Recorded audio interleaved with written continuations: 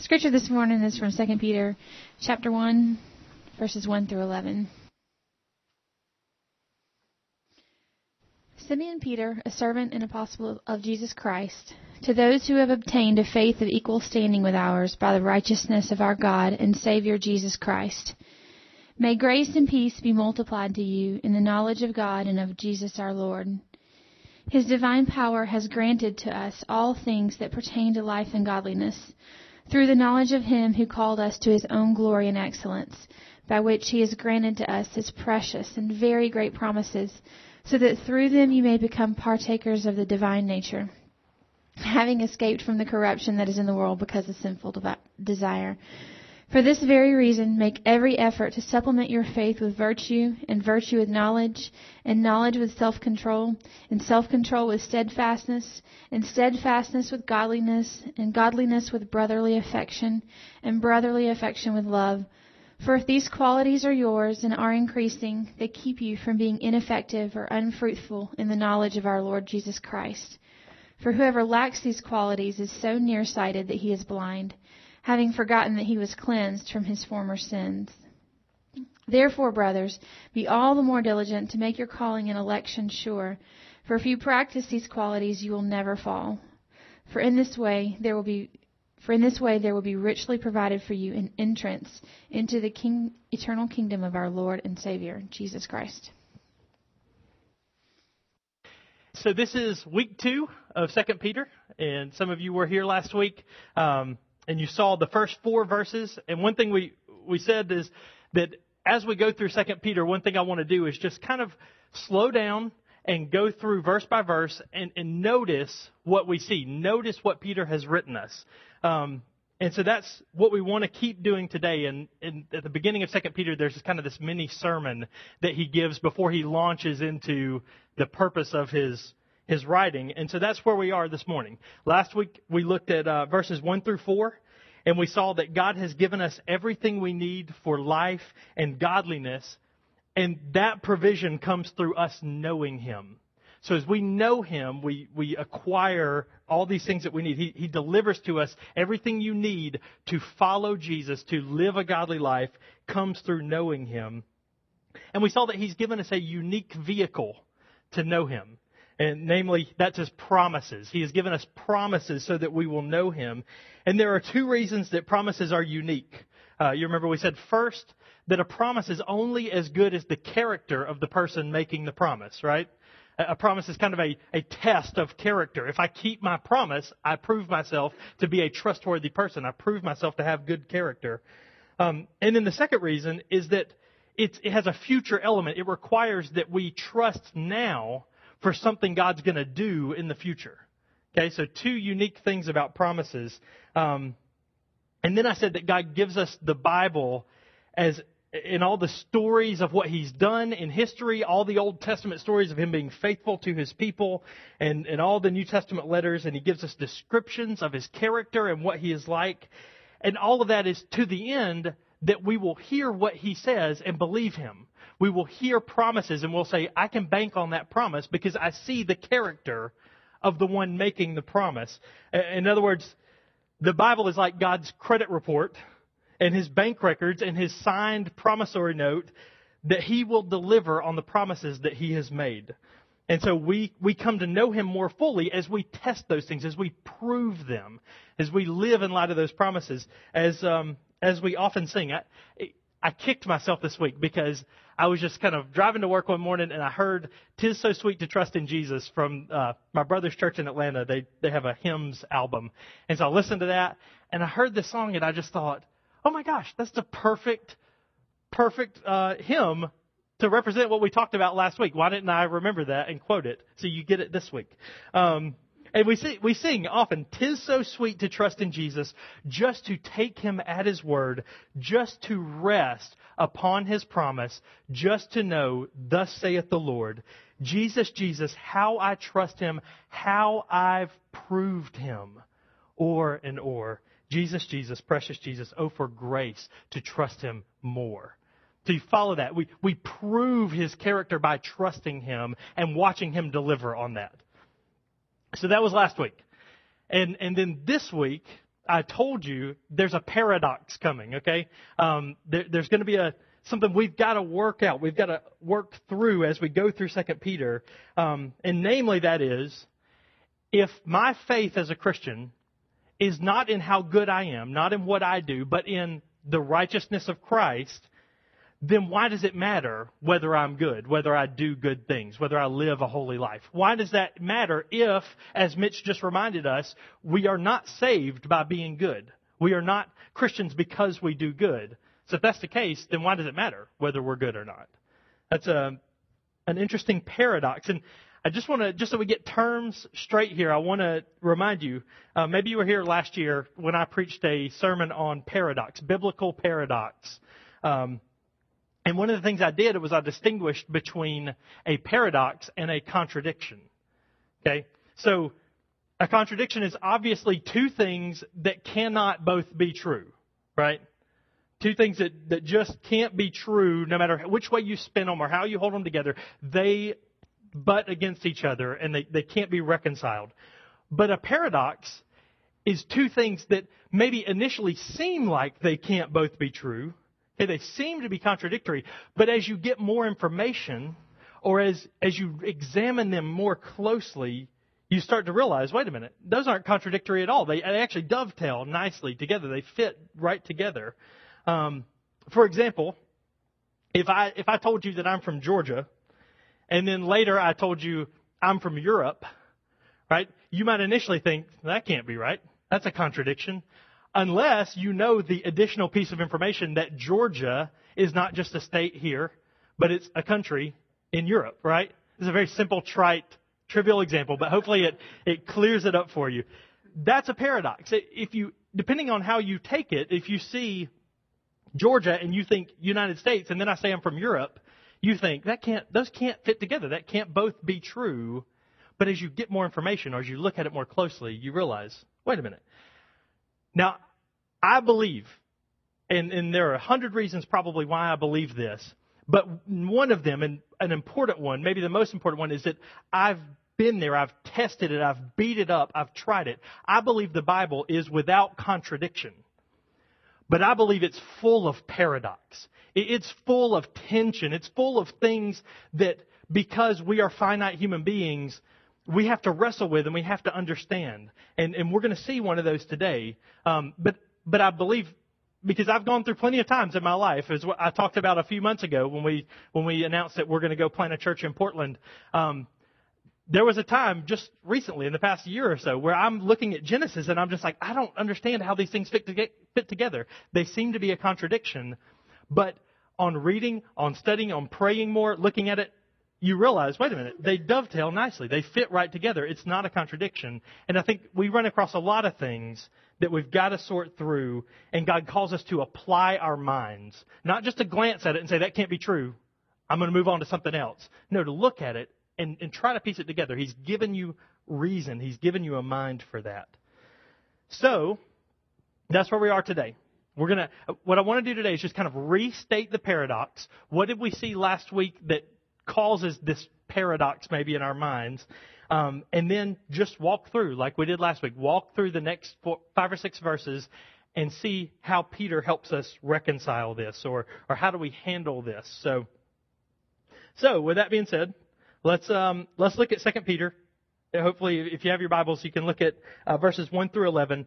We're going to pause for just a second on verse 2, and then we're going to jump into 5 through 11.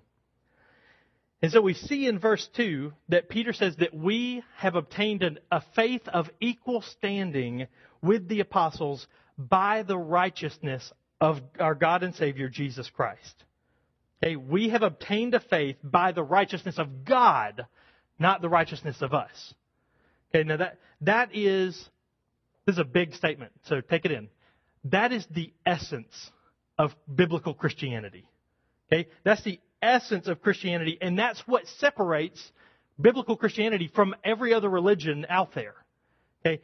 All other major religions assert that you do your work, you live your life, you do whatever you're going to do, and at the end of your life, God will evaluate how well you did, and He'll either reward you or punish you, right? Based on what you've done. Which means your faith is not resting in the righteousness of God. Your faith is resting in your own ability to be righteous. Okay, your faith rests in your ability to do good in order to show God, hey, look at all the good things I did. You've got to reward me. I did good.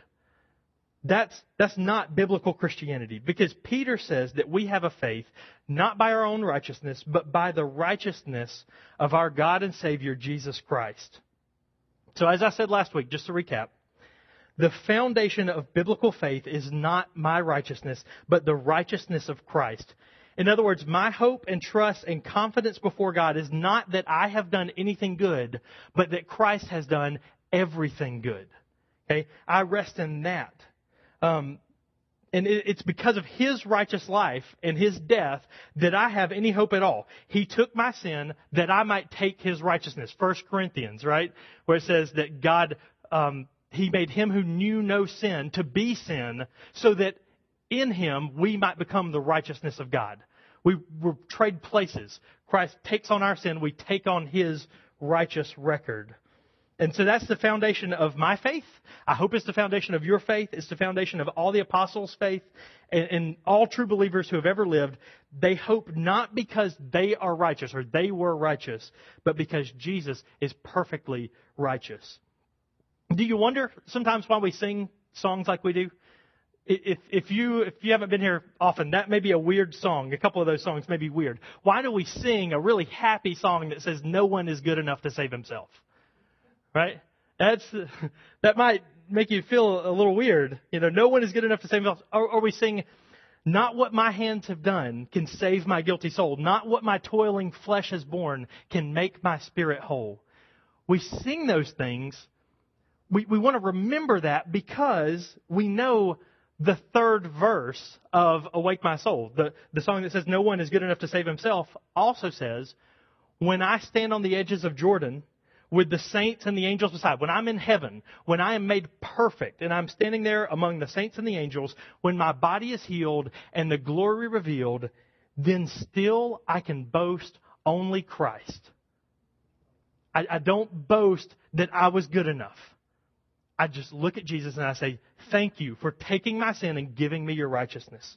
So that's why we sing those. That's why we sing songs like that, because the essence of Christianity is that my acceptance before God, my salvation, is not based on me being a good person, but on Christ being a perfect person. And He died a death He didn't deserve in order to give me that perfection. So when I trust Christ, when God looks at me, He sees Christ's perfection and He renders a verdict. Okay? God looks at Christ and He renders a verdict on my behalf. He says, Michael Smith, you are innocent. You are not guilty. You are pure. You are perfect, regardless of what you've done. Because Christ was perfect, you are considered perfect. Okay? We call that justification, right? We are made just. We are made righteous, declared righteous by God. I hope you get that. It's an important piece. Don't miss that one, okay? But that's the paradox. That's why we got to this paradox, because Peter is about to tell us that we need to be righteous. We need to have certain godly characteristics, certain practical righteous qualities. And so it begs the question, if I am truly counted righteous before God, not based on what I've done, but solely on the basis of Jesus and His righteousness, why does it matter if I live a godly life? Why does it matter if I'm holy? Or say it another way, why does that holiness matter if I can't trust it, if I can't depend on it to look good to God? Why does it matter? So hopefully Peter will help us answer that. And I think it's an important question, because I have a lot of friends, maybe you have friends as well, who would say, it doesn't. Your holiness doesn't matter. You trusted in Jesus. You're righteous because of Him. And so it doesn't matter that you be righteous. In fact, if you make any kind of statement about, I don't know that Christians should live this way, or Christians should do this, or Christians should think this, they say, well, you're just living by law. You are not trusting Jesus. You're trying to be righteous of your own accord, right? They make statements like that. They call you a hypocrite. They call you a Pharisee because you care about how you live as a Christian and about how other Christians live. And so the question is, Let's go to the root source of what we believe. Let's go to the Bible and see what Peter says about this connection between being saved by Christ's righteousness but living a righteous life. So, verses 5 through 11 is where we're going to focus today. So let me just recap those for you. For this very reason, make every effort to supplement your faith with virtue, and virtue with knowledge, and knowledge with self-control, and self-control with steadfastness, and steadfastness with godliness, and godliness with brotherly affection, and brotherly affection with love. For if these qualities are yours and are increasing, they keep you from being ineffective or unfruitful in the knowledge of our Lord Jesus Christ. For whoever lacks these qualities is so nearsighted that he is blind, having forgotten that he was cleansed from his former sins. Therefore, brothers, be all the more diligent to make your calling and election sure. For if you practice these qualities, you will never fall. For in this way there will be richly provided for you an entrance into the eternal kingdom of our Lord and Savior Jesus Christ. So let's jump in right there. That's the paradox. That's what we've got to sort through today, and I think Peter gives us the answer here. And I don't want to spoil the ending, but I think the answer comes almost immediately, right in the beginning of verse 5, because he says, for this very reason, make every effort. Okay, for what very reason? He says, he's telling us there that whatever he's about to say is rooted, or it's grounded on verses 3 and 4. It's grounded on what you just read. And so the answer is, because God has given us everything we need for life and godliness through the knowledge of Him, and because we are becoming partakers of the divine nature, because we have escaped the corruption that is in the world because of sinful desire, for that reason, make every effort to supplement your faith with virtue and knowledge and self-control and so on and so forth. So he says, because of that, do something. Do this. And as we see in verses 5 through 7, Peter gives us a list of Christian virtues or Christian ethics. Okay, he gives us practical things. And the list starts with faith and it ends with love. And sandwiched between those two, there are 6 character traits that we are encouraged to pursue. Okay, so virtue, knowledge, self-control, steadfastness, godliness, brotherly affection. He says, do these things. Add these things to your faith.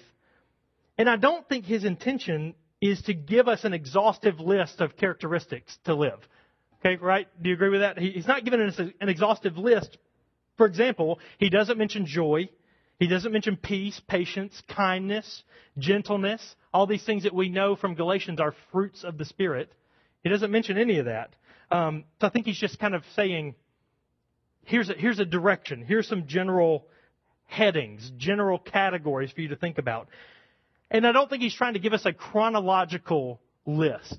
Okay, he's not trying to say, lay down a layer of faith. And once you get that faith settled, then you can put virtue on top of that. And once you're established as a virtuous person, then you can worry about knowledge. And then once you're settled there, you can worry about all the other things. He's not giving us a chronological thing. I do think it's important. The first and last items he mentions, we'll talk about in a second. But what I think he's really trying to say is that we escaped the corruption of the world and we are becoming partakers of the divine nature through faith in Jesus. But don't just stop there. Don't just say, okay, I trusted Jesus, I believed in Christ, and I'm saved based on His righteousness, so I'm good. I'm settled. It doesn't matter what I do now.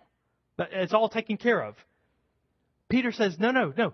Precisely because you have trusted in Christ, precisely because you rest in His righteousness and not your own, here's a whole list of things that you need to be working on. You need to be improving on. You need to grow in because you are saved by His righteousness. So you need to be virtuous. You need to be godly. You need to be steadfast. You need to have self-control. You need to grow in those things. And all of those things culminate in the supreme Christian virtue, which is love. Right? So I think Peter's saying, okay, you're saved by faith. There's the first element in the list. He says, now, in fact, the New American Standard says, in your faith, supply virtue. Okay? in other words, I think what he's saying is you are saved because you trust in Christ, and out of that faith should flow all of these things that culminate in love, that make you a loving person, that make you a godly person, a self-controlled person. So you should aspire to that. Notice what he doesn't do. Okay, he doesn't give a specific list of actions. Because you trusted in Christ's righteousness, don't drink, don't smoke, don't chew, don't run with girls that do. Right? He doesn't say that. He says you should become this kind of person. Because you have trusted in Christ, act like it. Okay? The theological term for this idea is sanctification. And if you're kind of a classical music junkie like me, if you've ever listened to a mass, a Catholic mass, there's a section. There's the Gloria, and then there's the Credo, and then there's the Sanctus. And that portion of the Mass is where they quote, "Holy, holy, holy is the Lord God Almighty." Or they quote the Isaiah passage there. And so Sanctus, from that word, we get this idea of sanctification. You don't need to know that word, but you need to know the concept. That because we were justified, we were declared righteous on Christ's sacrifice, we must be sanctified. We must become holy as a result of that. Another way of saying it is growing in practical holiness is essential to the Christian life. It's essential. It's not optional.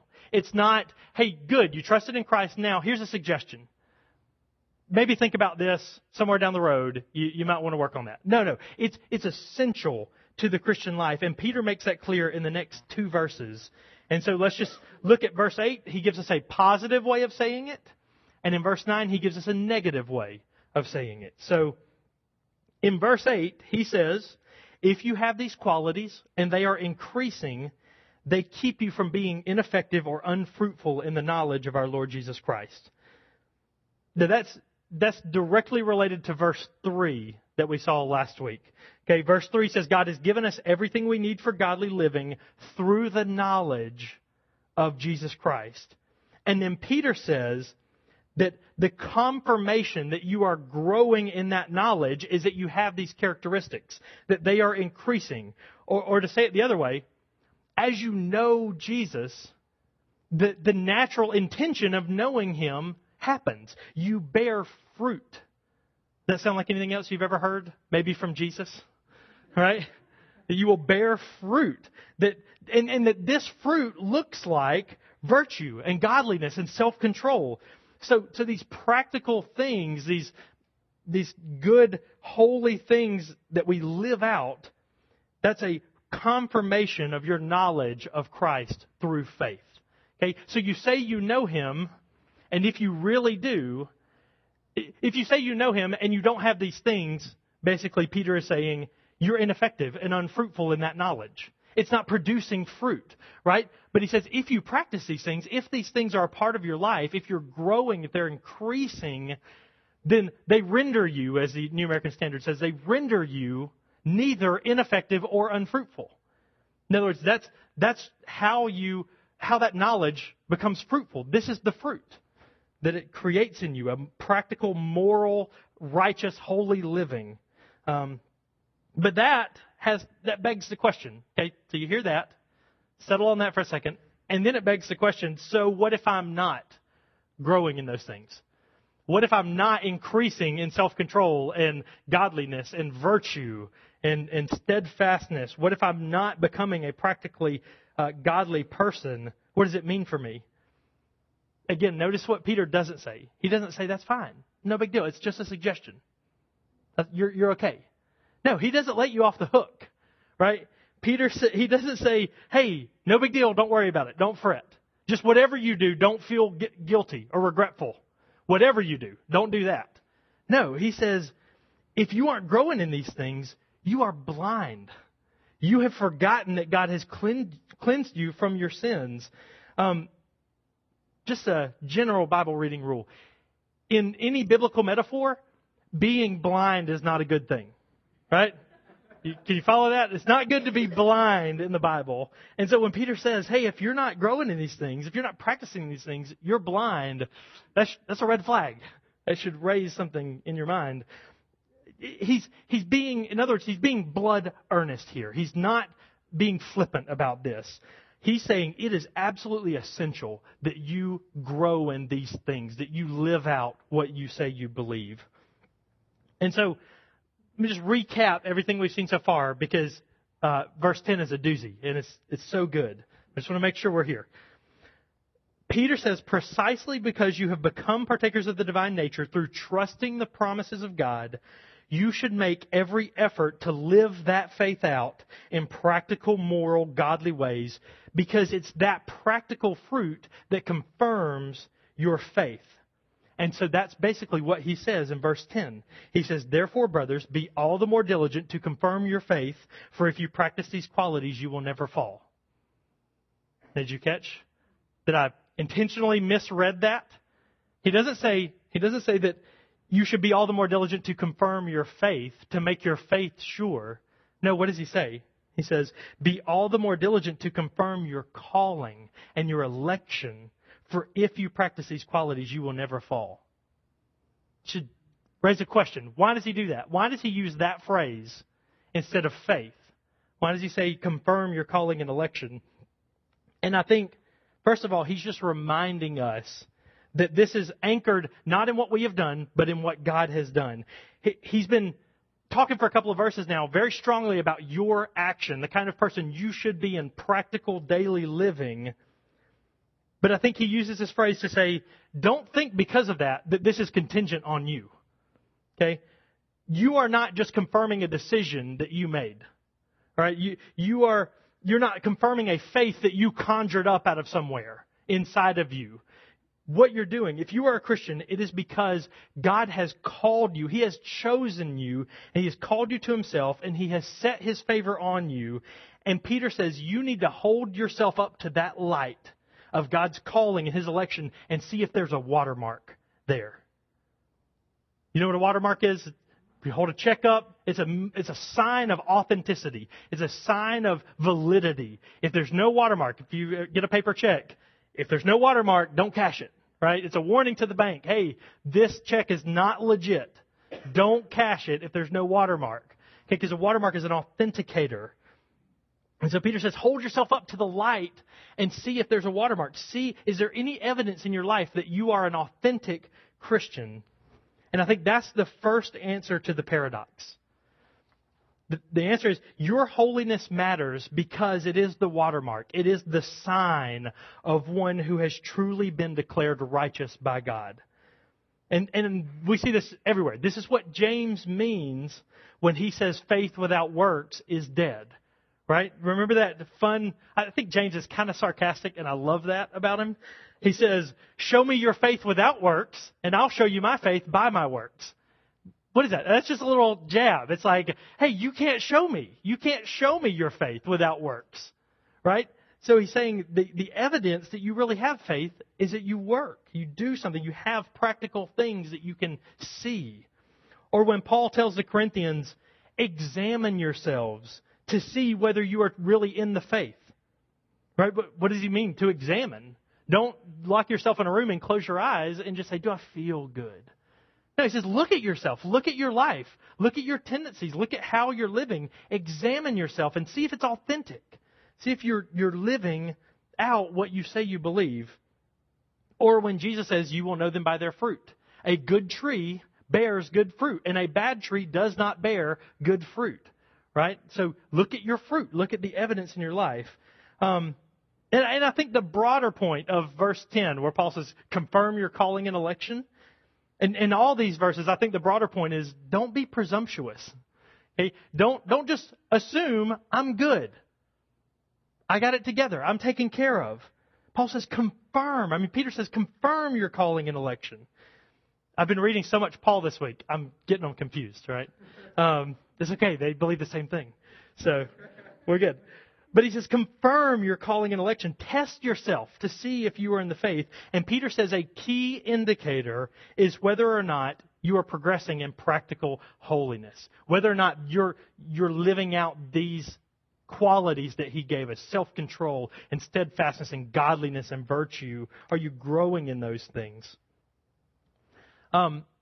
But I want to take one more minute and say that I think there's a deeper answer as well. There's a deeper connection. So that solves maybe the tension for you. You are saved by Christ's righteousness and not your own. But it matters that you live a holy, godly life. How do those things fit together? Well, because this is the evidence of this. Okay? This is the root, and these are the branches and fruit. Okay? So you've got to have both. So maybe that solves part of that. But I think there's a deeper connection, and I just want to spend a minute and go into it.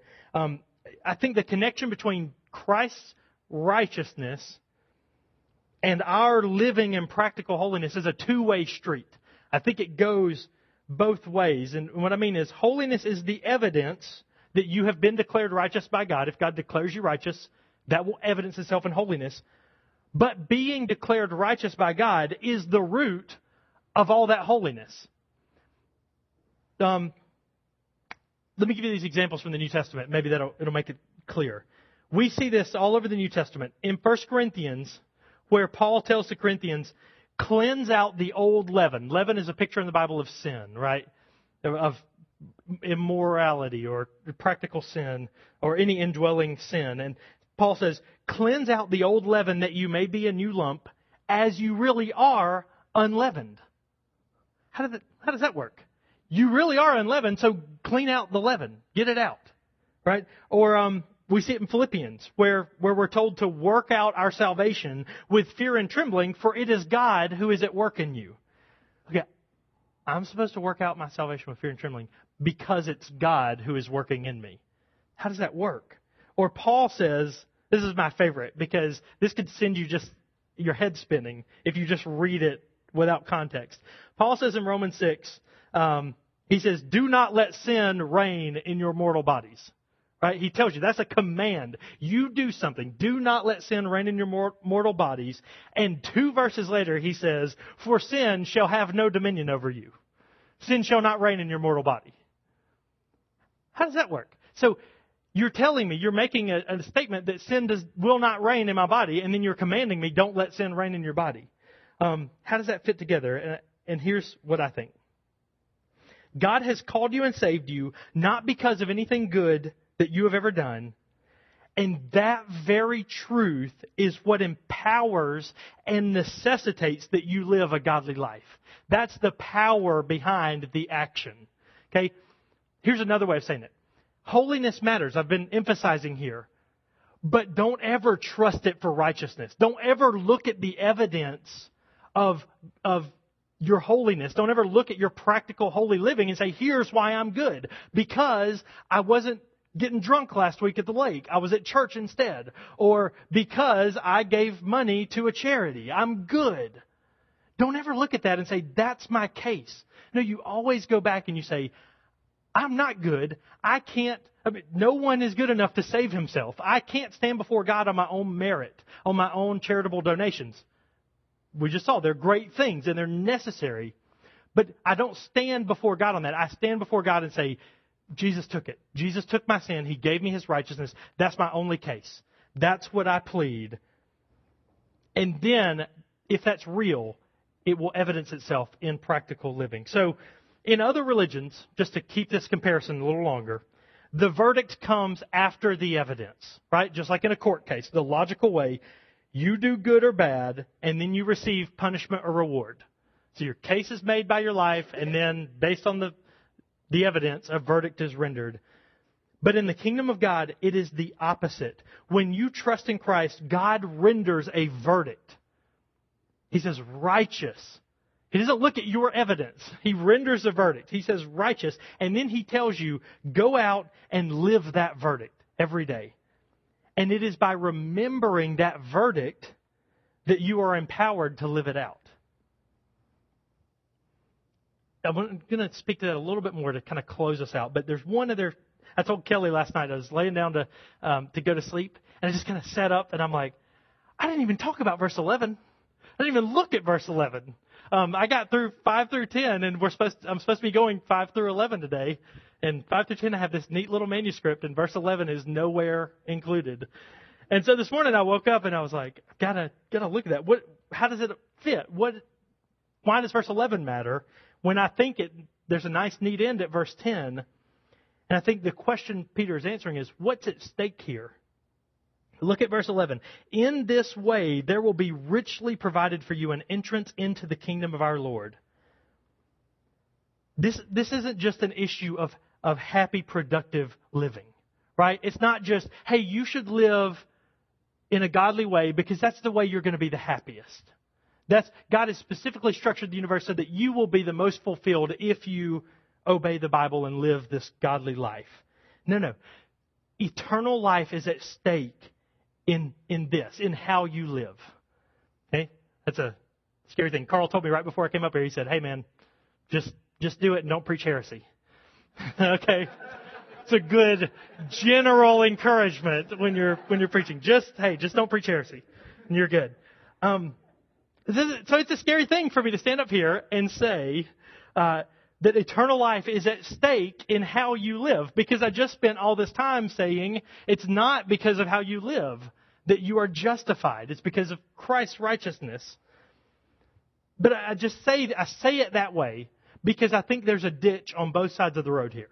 You can run off into the ditch on the right or you can run off into the ditch on the left. Some people say, hey, God has declared me righteous. That's how I'm righteous, so it doesn't matter what I do next. And then some people say, it doesn't matter what you believe. All we care about is that it makes you a productive, godly, good person. As long as what you believe makes you a good person, I don't care what it is that you believe. And Peter says, no, you can't divorce those two because it's not just an issue of this life. It's not just an issue of right now.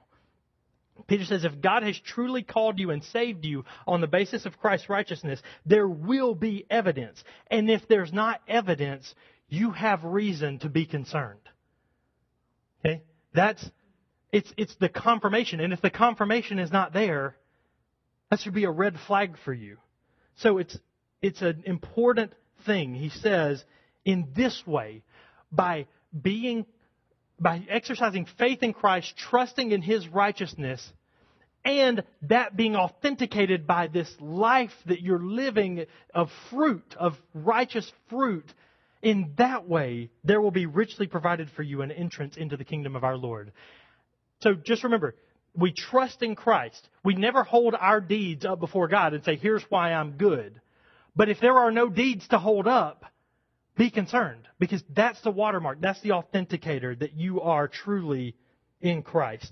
So, to end, what if the case is, what if your situation is that you believe God has called you righteous, but you're not acting righteous? There's not that fruit. There's not that evidence. You don't see evidence of being called or of having any authentic faith in Jesus. There's not these things growing up in your life, pointing you to Jesus and making you like Him.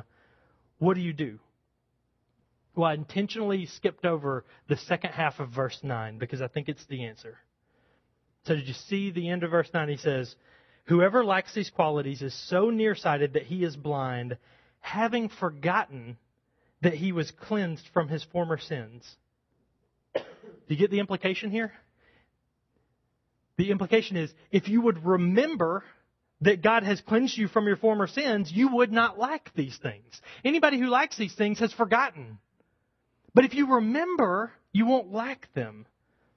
So what do? If you don't see that evidence, if you fall short, if you don't see this righteous fruit in your life, you've got to remember something or learn something for the first time. You've got to remember that God saves you without regard to your righteousness. And then you trust in that. You say, I don't see fruit in my life. But even if I did, it wouldn't be enough to save me. Jesus, I trust in you. Make me righteous. Declare me righteous and make that happen in my life. And so you claim that verdict of righteous based on what Christ has done and not what you have done. And you fight to live that evidence out of that verdict that has already been rendered. That's what you do, and that's every day, okay? That's every day of the Christian life. If you ever forget that, if you ever turn and say, look, I've got a good track record now. Look at my track record. You're forgetting. You're getting nearsighted. Your eyes are going dim, right? And we're going to see in chapter 2, there are people who initially look like they've got it, And Peter says, no, those guys are not authentic. They're not going to make it. They're not going to last to the end. They're not going to persevere. They're false because that evidence is not what. Sorry. Sometimes I just get excited and I'm trying to preach the sermon for 2 weeks from now, so I'm just going to stop right there. We're going to cut that off. But I'm going to say, live that verdict out. Okay. You don't ever trust in your track record and your deeds. And when you do that, Peter says, nope, that's false. It's not authentic, not good. That's not the basis of your righteousness. You always trust in Christ's righteousness. But if you're truly in Christ, that evidence will be there. And so if it's not, red flag. And you need to go back to it and say, I don't know what's wrong, but I trust in this. I trust that Christ is righteous for me. God, make that true in my life. That make sense? So that's the paradox. That's how we put it together. Your holiness is the fruit and the root of that tree where all the life comes from, all the power for the fruit comes from Jesus Christ being righteous on your behalf. Not what my hands have done can save my guilty soul. No one is good enough to save himself. But even when I experience that, I only boast Christ. I only boast the root. So let me pray for us. Father, make that true in our lives. Give us that root. Father, some of us are very good at actively doing that. Of our own willpower, we can do good things. And Father, thank you. Thank you that there are good deeds in the world and there are people who do things to make the world a better place. But Father, help us to see the essential connection that ultimate good only comes from that root of righteousness that Jesus has given us. And I pray that we would rest in that. We would depend on that we would every morning wake up and remember, you have declared us righteous. If our faith is in Jesus Christ, we are righteous on His account. And I pray that out of that there would be fruit. There would be evidence. Make us steadfast people, Father. Make us self-controlled people. Make us godly people and virtuous people. May we be lights, as John Piper says. May we be lights that are fueled by the generator of your righteousness. And so that we shine and people see and they know Jesus Christ is good because I see this guy's life. I see this lady's life. So, Father, make that true for us. And may we never depend on our own deeds. May we never depend on our own goodness to be righteous. But may we look at it and be confirmed in our hearts that we are authentic children of God because we have the evidence. We have the fruit. It's in Christ's name we pray. Amen.